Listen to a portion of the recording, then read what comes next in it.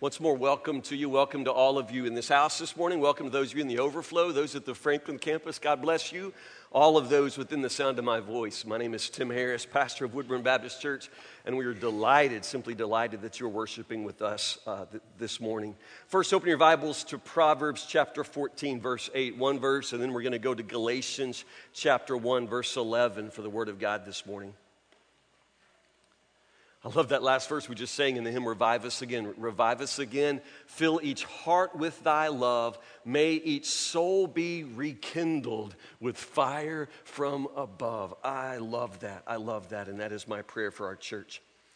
Proverbs chapter 14, verse 8, in a sermon series entitled, Me, Myself, and God. This is the first message series for 2010. 2010 is a new year. It's just amazing numbers. It's hard to wrap my brain around the fact that that is what year it is, and that I am a 45-year-old man in midlife now, and my life is half gone. It's amazing. It's depressing. It's also thrilling to me. At times, I look at my life and I have regrets. I wish I'd made different choices when I was younger. I wish every single day that I could be a better man, that I could be the man that God has created me to be. But I'm telling you, one thing I've learned, and it's the same thing that Paul has learned, life moves forward.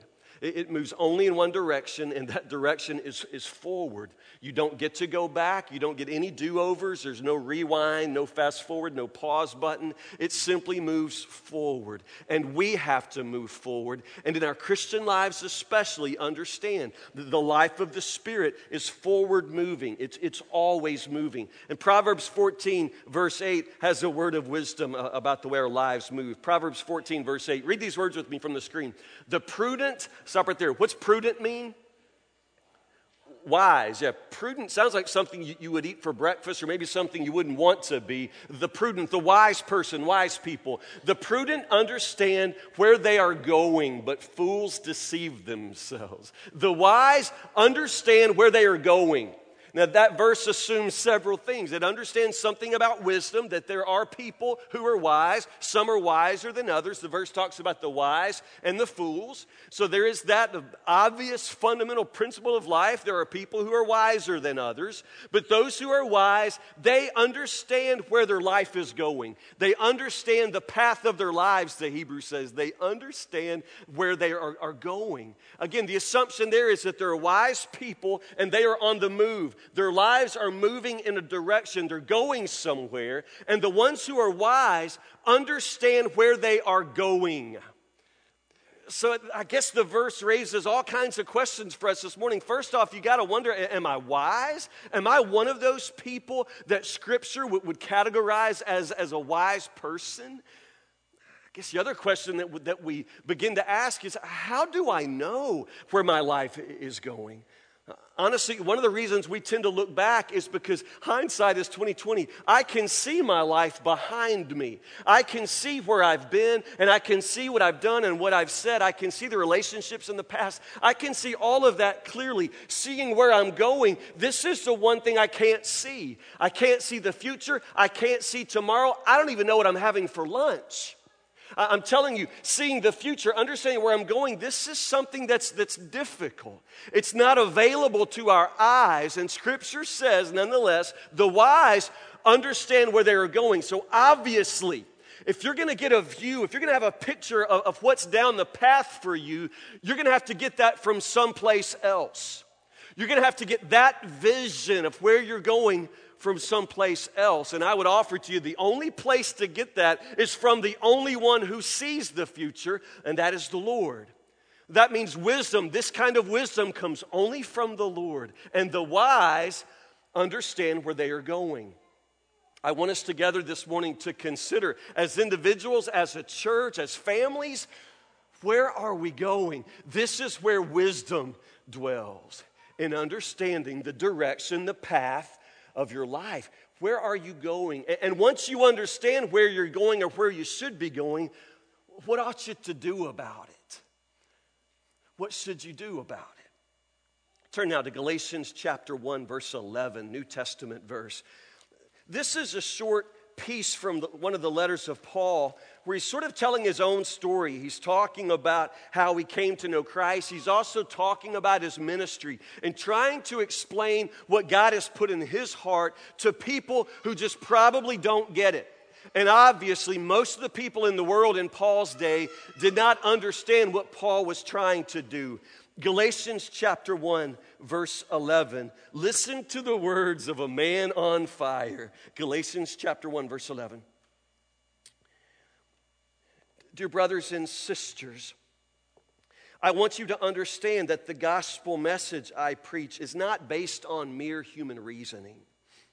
I received my message from no human source, and no one taught me. Instead, I received it by direct revelation from Jesus Christ. You know what I was like when I followed the Jewish religion, how I violently persecuted God's church. I did my best to destroy it. I was far ahead of my fellow Jews in my zeal for the tradition of my ancestors. Verse 15, this is good. Underline this verse in your Bibles.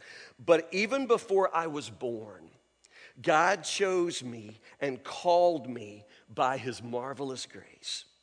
Then it pleased him to reveal his Son to me so that I would proclaim the good news about Jesus to the Gentiles. That's huge. Proclaim the good news about Jesus to the Gentiles. When this happened, I did not rush out to consult with any human being, nor did I go up to Jerusalem to consult with those who were apostles before I was. Instead, I went away into Arabia, and later I returned to the city of Damascus. Then 3 years later, I went to Jerusalem to get to know Peter, and I stayed with him for 15 days. The only other apostle I met at that time was James, the Lord's brother. I declare before God that what I'm writing to you is not a lie. After that visit, I went north into the provinces of Syria and Cilicia, and still the Christians in the churches in Judea didn't know me personally. All they knew was that people were saying, the one who used to persecute us is now preaching the very faith he tried to destroy. And they praised God because of me. There's a man named Rafael Antonio Lozano, but he refers to be called simply Winter. His name is Winter. And he has a vision for his life. He has a dream, and you can follow it now on his website. It's called everywherestarbucks.com. His goal in life is to visit every Starbucks in the world. Do you know how many Starbucks are in the world? I don't, but they're building more every day. And his goal is to visit every one of them, to walk into every Starbucks restaurant in the world and drink a cup of coffee, take his own picture, and walk out. This is his life. He is spending hundreds of thousands of dollars, and I don't know where the money comes from, hundreds of thousands of dollars to do this. And this is what he does with his life. He simply goes from Starbucks to Starbucks to Starbucks. I don't even drink coffee. I don't get the first part of this. Maybe some of you do. He wants to be in every Starbucks, and he's doing it. So far, he's been in over 8,000 Starbucks in North America, Canada, and nearly 2,000 international Starbucks now. Last I heard, he was in Germany at Starbucks there. The most he's done in a single day is 29 Starbucks, which means in one day, this guy drank 29 cups of coffee. And at the end of that day, after 29 cups of coffee, do you want to know what he said? Just guess. What did he say? He said, I feel awful. 29 cups of coffee in one day, I feel awful. Really interesting, because this is his life. He says it when he walks into a brand new Starbucks, whether it's in Germany or France or anywhere in the world. When he walks in a new store, he says he immediately has this feeling that he's really accomplished something. And then this is what he says. He literally says this. He says, I walk in the door and I feel like I've accomplished something, which is kind of funny because in reality, I'm accomplishing nothing. What is wrong with this guy? What is wrong with this guy?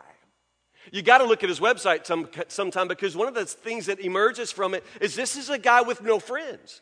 This is a guy who's traveling from Starbucks to Starbucks, and he has to hold out his camera phone and take his own picture.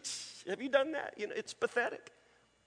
Takes his own picture and understands that in his whole life, he's accomplishing nothing. He's spending all of this money and all of this energy, and this is the whole life that he has, and he understands that at the end of the day, he feels awful, and he's accomplishing nothing. Nothing. I can't imagine a more devastating feeling that in your life you're accomplishing nothing. I can't imagine a more devastating life than to get to the end of a day and realize that you just feel awful. And you've worked very, very hard to get to the point where you could feel so bad. And this is his life. And very, very honestly, it's the life of a lot of people you know, and they're putting a whole lot less into it. But honestly, most of the people you know have that same gnawing sense that in the end of the day, they feel awful. And for all that they're putting into work and family and school and all of the energy they put into spinning their wheels, there is this nagging sense that they're accomplishing nothing. Please understand me. God did not create you for a life of nothing. He did not create you for a life where you spend your days and at the end, all you feel is awful. God did not create you for that. He created you with a purpose. God dreamed a dream for your life before you were even born. And it was a dream to absolutely set your heart on fire for something important and something beautiful, and a dream and a goal and a purpose so large, so big that you could spend your whole life moving toward it and never fully reach it, and yet feel such satisfaction and such joy and such incredible purpose and fulfillment. You were created with a purpose. Created with a purpose. Problem is, lots of us never ever find that purpose. We never find it. Part of the problem is the way we approach that. In talking to teenagers, and some of you right now are in that stage of life, some of you are juniors, seniors, you're getting really, really close to making some big decisions. And the way we frame those questions for young people are typically something like this. What do you want to be when you grow up?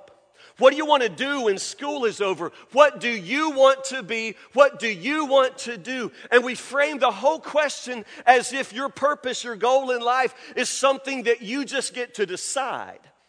Now, that's the way most people have ever framed that question, and it's the way you've probably approached your own life. You just simply ask yourself, what do I want to do? What do I want to be? And you approach it in the sense of what you want, as if you can decide that. I want to tell you something very important, very, very important. Your goal in life, your purpose in life is not so much something that you get to decide for yourself. You don't want to decide it for yourself. First grade, my teacher was Marjorie Bonds. Miss Bonds was wonderful, and we were just learning to draw with crayons and write with pencils. She asked us to draw a picture of what we wanted to be when we grew up. What do you want to be when you grow up? I was 6 years old. So I got out my crayons and pencils because I knew exactly what I wanted to be. And so I drew a picture of it. I drew a picture of me. I drew a picture of me doing my dream, doing exactly what I felt like I wanted to do when I grew up. I was so proud, man. This is an awesome picture. Took it up to Miss Bonds at the end, held it up to her by her desk there. I'm finished, Miss Bonds. She said, what is this? I said, it's me riding a horse. I'm going to be one of those guys that rides horses in races. You know what Miss Bonds said to me at 6 years old? You know what she said so tenderly, so gently? She said, that'll never happen. I said, what do you mean? What do you mean? She said, Tim, horse jockeys are little. You're already bigger than most of them. And she was talking about my width, not my height, my width. That'll never happen, she said. Honestly, it was never going to happen. If I sit there and dream a dream for my life, I'm going to dream something ignorant every time, and so will you. Then I started growing up. I started watching the Brady Bunch. And gosh, the father of Brady Bunch, what was his name? Mike Brady? Yeah. What was he? Architect. Yeah, and he made it look so cool, man. His permed hair, his big collar, his bell-bottom breeches, and he worked at that desk in his office at home, drawing buildings. I thought, man, I'll be an architect. That's what I want to be, an architect. Man, I have still got the picture I drew when I was a kid of my office when I was going to be a big architect one day. That did not last. That did not last. I wanted to be an artist. Finally, I really, really, really wanted to be an artist, a painter. I was an art major in college. I have a bachelor's in fine arts. I really wanted to be a painter. And when I got out of high school, I really wanted to go to art school. That was my dream. That was my goal. And honestly, I really, really wanted that. I would have told you at the time I wanted that more than anything in the world. You guys know I was never good at much. I was never good at sports. I wasn't good at anything much, but man, flat, I could draw. I could draw. And I decided that's what I would do. But there was just this nagging voice in my heart. There was just this sense that I could do that, and I could do that. I could go to the art school. I would probably have been very, very successful because I would have worked hard, and I have the talent. I could have probably done something, but there was this nagging sense that was not the dream for my life. I had this idea that that's really, really not what God had for me. What I'm saying is that the goal of my life was not so much something for me to decide. And it's not so much for you to decide either. Our dream for our own life is always going to be too small. And it's probably always going to be a little bit selfish. That's why you're dreaming right now that you want to be a swimsuit model. In the words of my favorite theologian, Marjorie Bonds, that ain't going to happen. Probably not going to happen. Our dreams for ourselves are typically small and selfish because we can't see down the road. We don't have that view, but God has that view. And so my goal, the goal of my life is not so much something for me to decide. It's something for me to discover. I discover God's big goal for my life. And I discover that in Him. And I put myself in a place where He can speak to me. And I make it my goal to obey Him in every small thing. Because Scripture says when you're faithful in the small things, He'll let you be faithful in the big things. And so I made it my goal to be faithful in the smallest of things. I finished that Bachelor of Fine Arts, and then I changed direction. I went to seminary. I began preparation for ministry because I knew at the bottom of my heart that what God wanted me to be was pastor. Didn't make any sense. I probably could have just as easily gone and been a horse jockey. Some days I probably wish I'd had horses instead of you people. But the goal of your life is not so much something for you to decide. It's something that you discover. And you discover this in your relationship with God, the God who created you and the God who knows what He put in you.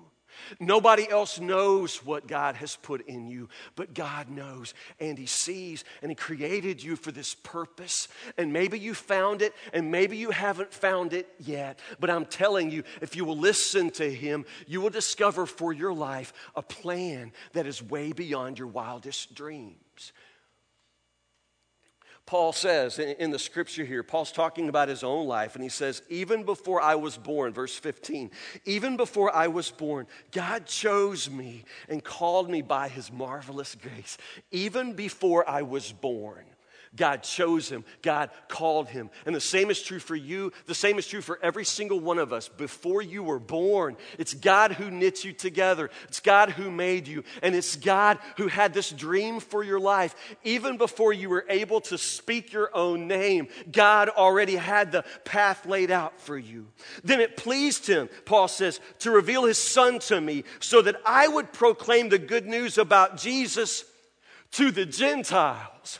Right there, verse 16, you underline that verse. That's Paul's purpose. That's the big goal for his life. And Paul discovers that in God. I'm telling you, that's not what Paul would have seen for himself. As a matter of fact, that goal to be a preacher to the Gentiles, nobody could see that in Paul's day. Nobody wanted to do that. Paul is the only one with that vision, the only one with that goal. And it is a big goal. Do you know who the Gentiles are?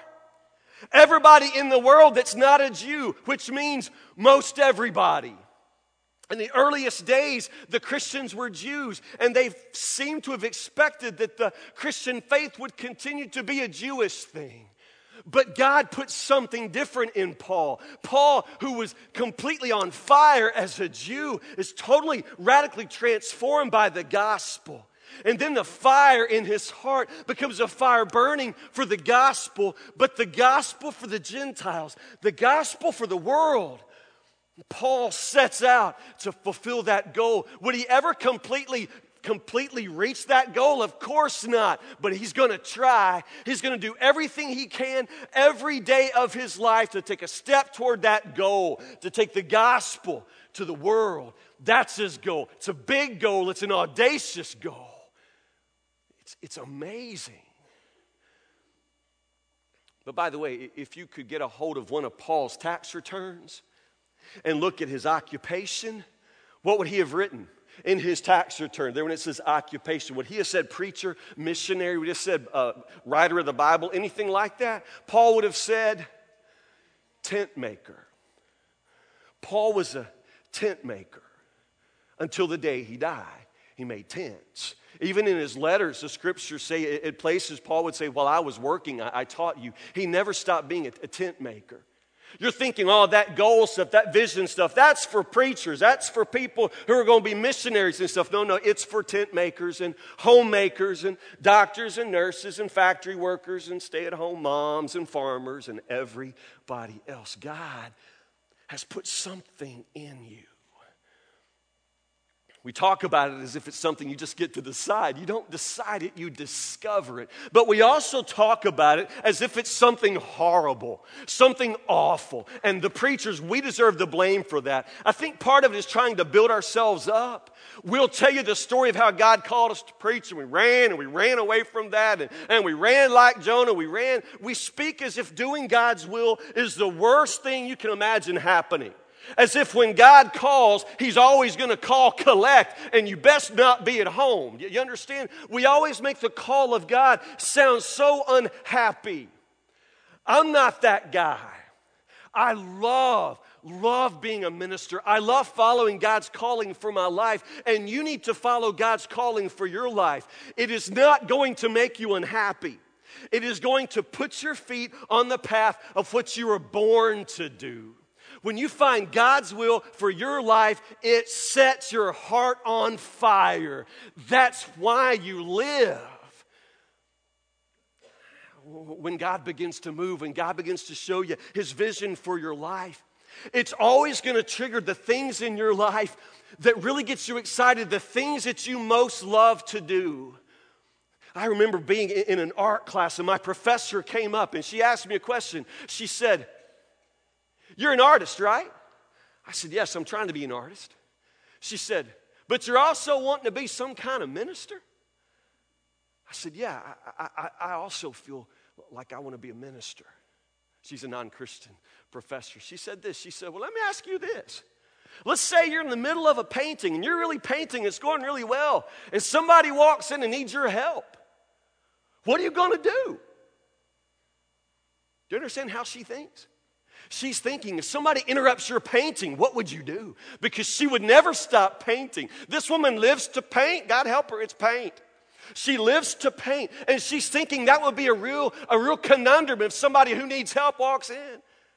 I said, I will lay down the paintbrush and help the person.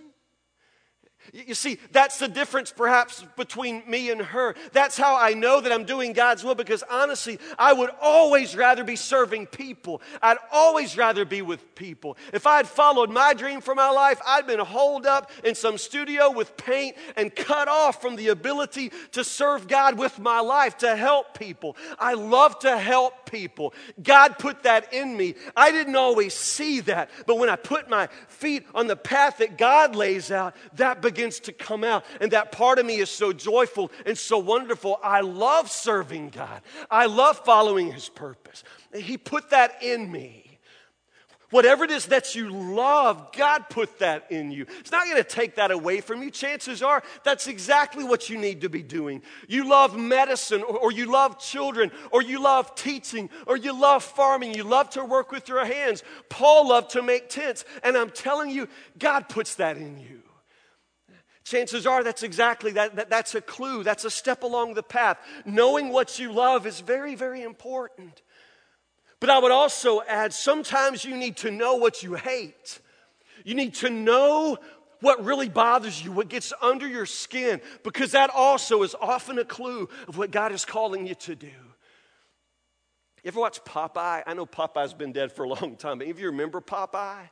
Remember Popeye? And every single day he fought the same bad guy. And in my day, the bad guy's name was Brutus. I think for my parents it was Bluto. I don't know what happened to Bluto/Brutus, but it was Brutus in my day. Popeye in every episode was dating the lovely Olive Oyl. And then Brutus would come up and Brutus would start aggravating Popeye and Olive Oyl. He was always picking on Popeye. And Popeye would take it for nearly 30 minutes because that's how long an episode was. He'd take it and take it and take it. And then finally Popeye would say, what? I've had all I can stand. I can't stand no more. And then what would he do? Suck down a can of spinach, clobber Brutus. Yeah. What I'm saying is in your life, you need to have that kind of Popeye moment in a righteous way, in a holy way. What is it in the world that you can't stand no more?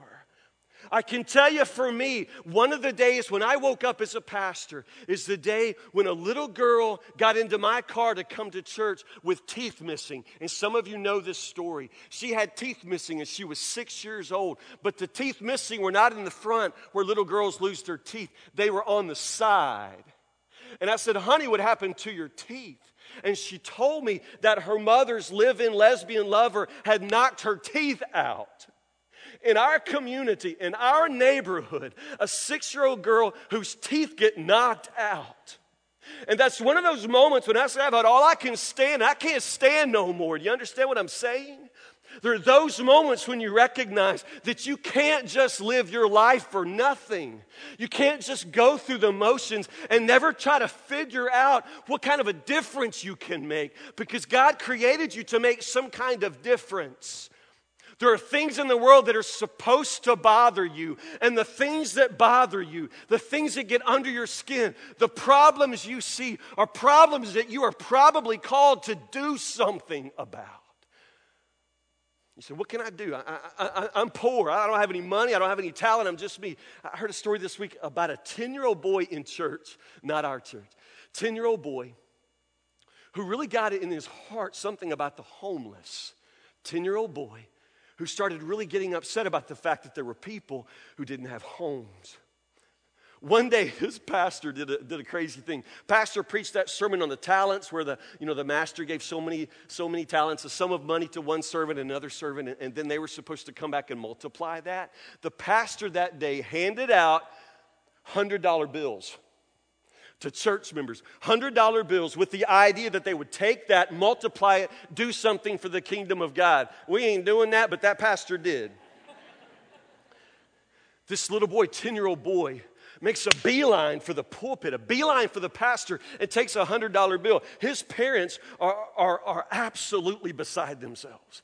They can't believe their son did that. They don't know what to do. For one thing, they're worried about their son because they're afraid he's going to fail. What can a 10-year-old boy do? He said, Daddy, I'll tell you what I'm going to do. I'm going to help the homeless.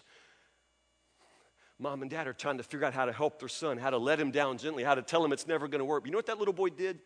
He took $100 and he took what he could do. And the only thing he felt like he could do was write, because that was his best grade in school. He could write well.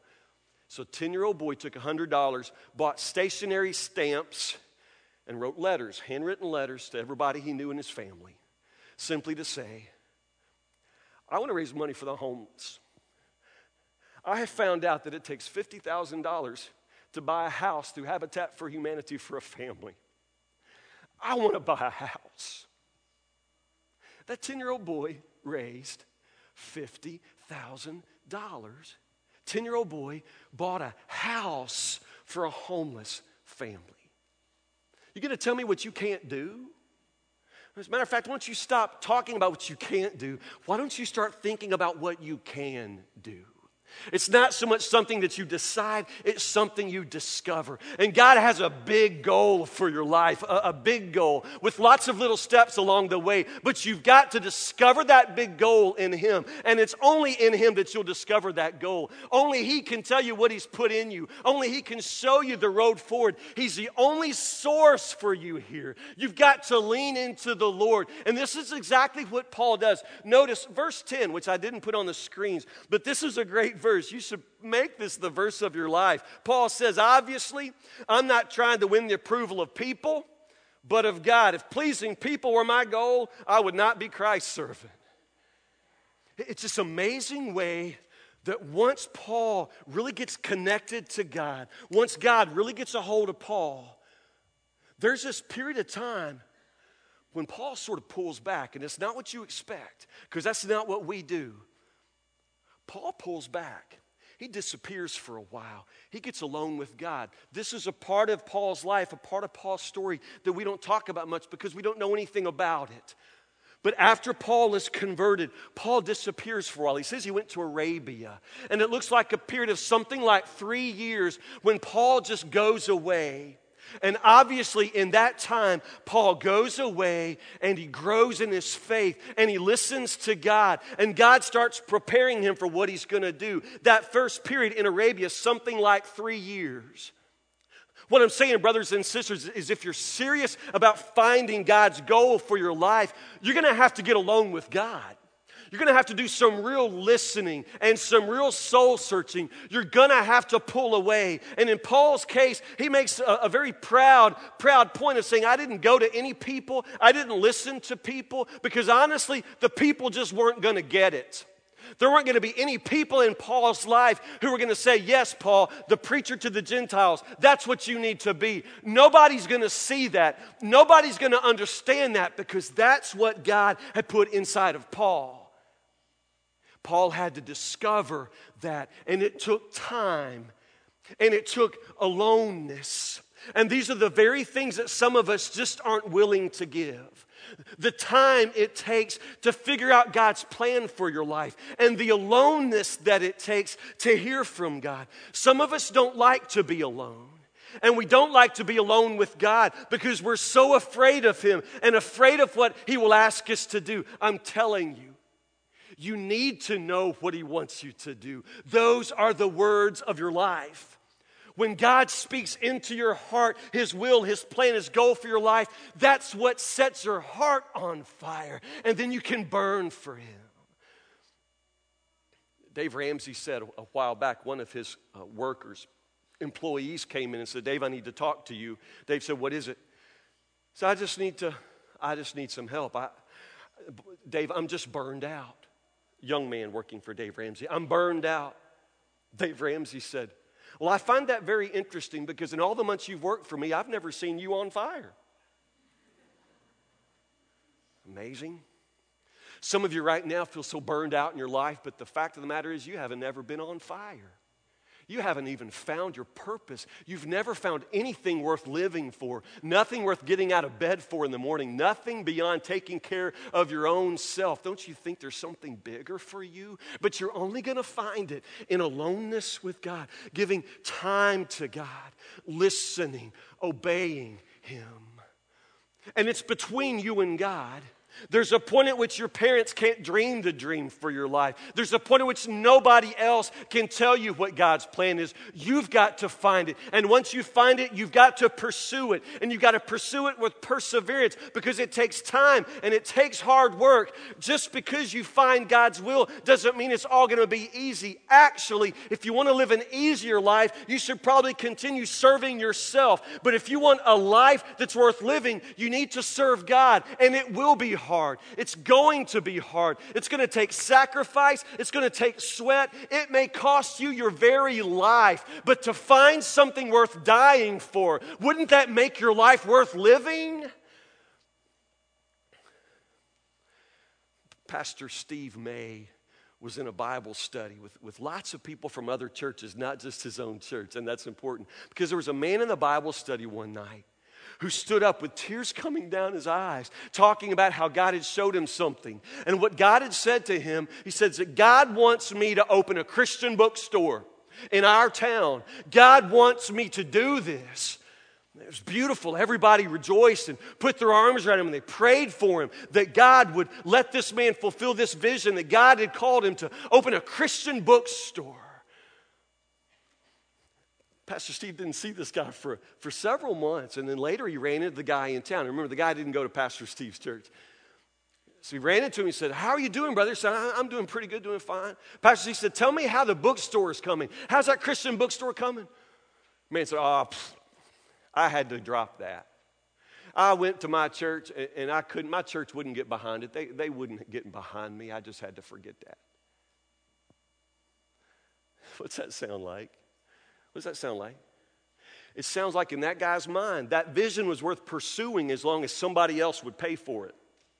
He wanted his church to finance it, wanted his church to fund it. And the only way he could see doing God's will is if his church got behind him. Let me tell you something. God is probably not going to call you so loud that the rest of us hear it. God's going to call you for your purpose and for the big goal for your life. And yes, sometimes you'll find partners in that, but sometimes you won't. But whether you have partners or you don't, whether somebody else finances you or they don't, if God calls you, you've got to do it. You've got to do it. Notice Paul. Notice the timeline. We've already found 3 years. Look at chapter 2, verse 1.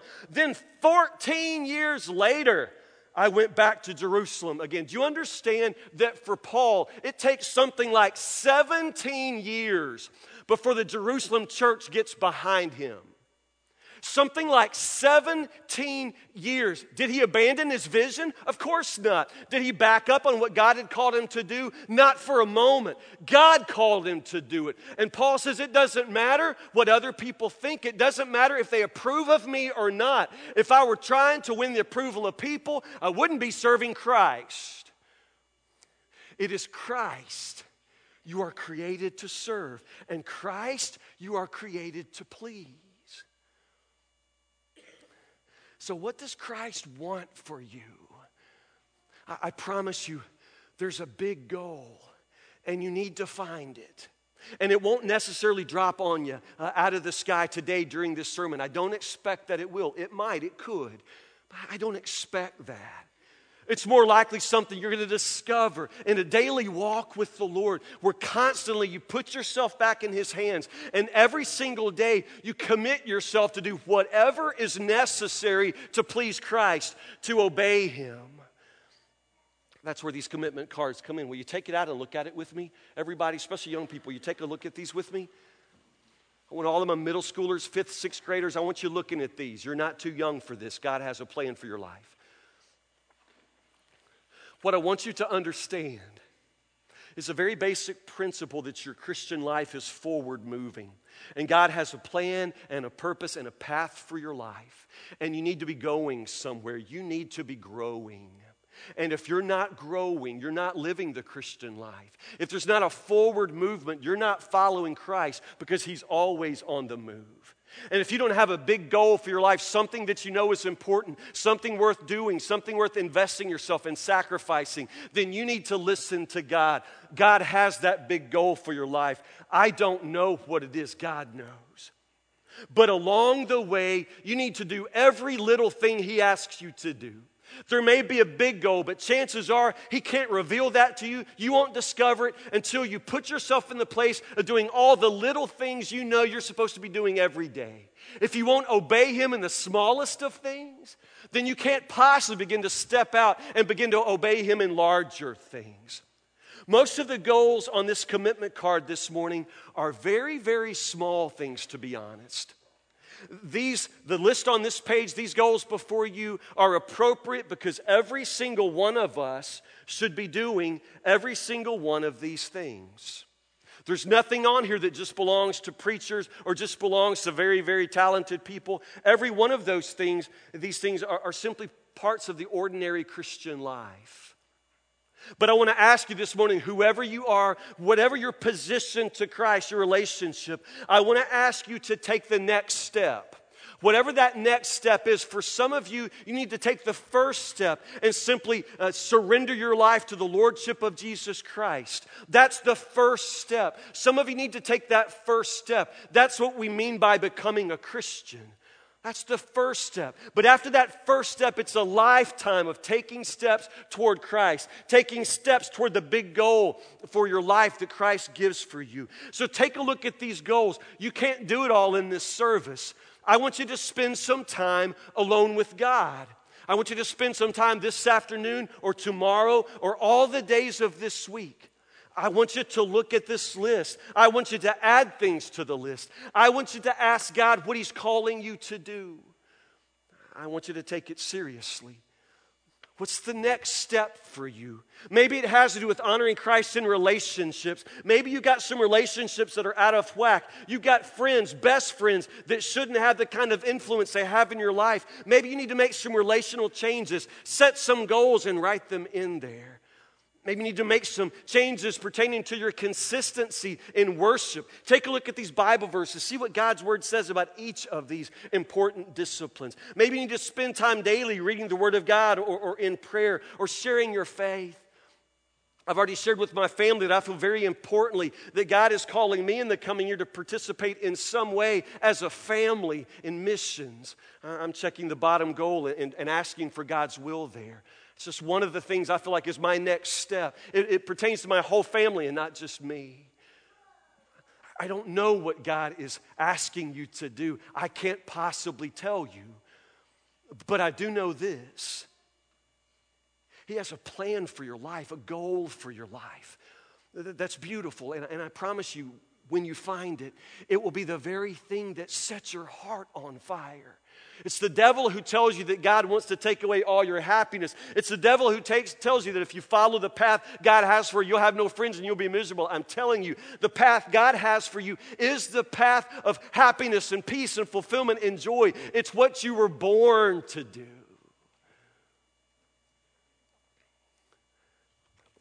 My kind of guy is Rick Warren. I know some of you don't like him. You don't have to like him. He doesn't serve people. He serves Christ. Rick Warren has a goal for his life. And of all the things that Rick Warren has accomplished, he's managed to fulfill one thing, and that is to be pastor of one church for his life. And he's been there 20 years. And I admire that. I feel like that's my calling as well. In the process of doing that one thing, though, that one thing that God has for him, look at what else he's accomplished. He's written one of the best-selling books of all time, The Purpose-Driven Life. It's an amazing book. I encourage you to read it. Rick Warren now has enough money. It's not just that he could retire to some island in the Bahamas. He could buy the Bahamas if he wanted to. It's amazing how God has blessed him. But he's not coasting now. He's not stopping. Rick Warren now and his church, that one church that he's committed to pastor, that he started with just a handful of people, that one church now, that they're really trying to change the world. Have you caught on to that? Because Rick Warren had one of those Popeye moments when he looked at the world and he couldn't stand anymore the poverty and the sickness, AIDS. Couldn't stand the illiteracy and the incredible egocentric leadership in African nations. And Rick Warren has decided that God wants him to do something about that. So now Rick Warren and his church, that one church he's committed to serve with his whole life, they're trying to change the world. He was on Fox Channel not too long ago in a lengthy interview. You could tell that the interviewer was a little bit skeptical of a man who felt like Christ wanted him to do something important for the whole world. The interviewer was pushing him a little bit more and more, a little bit skeptical, a little cynical. I love the end of the interview because the question was something to the matter of, do you really think that one guy can do anything about poverty in Africa and AIDS? And you really think one guy can do anything like that? Rick Warren said this. He said, on my tombstone, just put 4 words. At least he tried. At least he tried. I don't know what God's goal for your life is. I don't know if you're going to do something important for the world. I don't know if we can plant 20 churches in 20 years. I don't have any idea. We can try. We can take the next step of obedience, and after that, the next step and the next step. And something tells me if we just continue to take that next step every time Christ lays it out in front of us, at the end of our lives, we will have traveled a long, long way toward what God wants us to do. My friend, What's your next step? Discover that next step in the privacy and aloneness of your own heart. Find out what God wants you to do next. It'll be a small step, I promise, a small thing. But whatever that step is, take that step. Do it. I don't know how much you'll accomplish, but in the power and spirit of the Lord, won't you try? Won't you just try? But pray with me.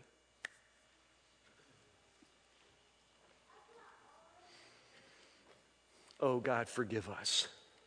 We gather in this church Sunday after Sunday after Sunday going nowhere. Some of us say we feel burned out, but truthfully, Lord, we've never, ever been set on fire. Oh, Jesus, set our hearts on fire. Let our souls be rekindled with fire from above, Lord. I pray for the young people in this church, Lord.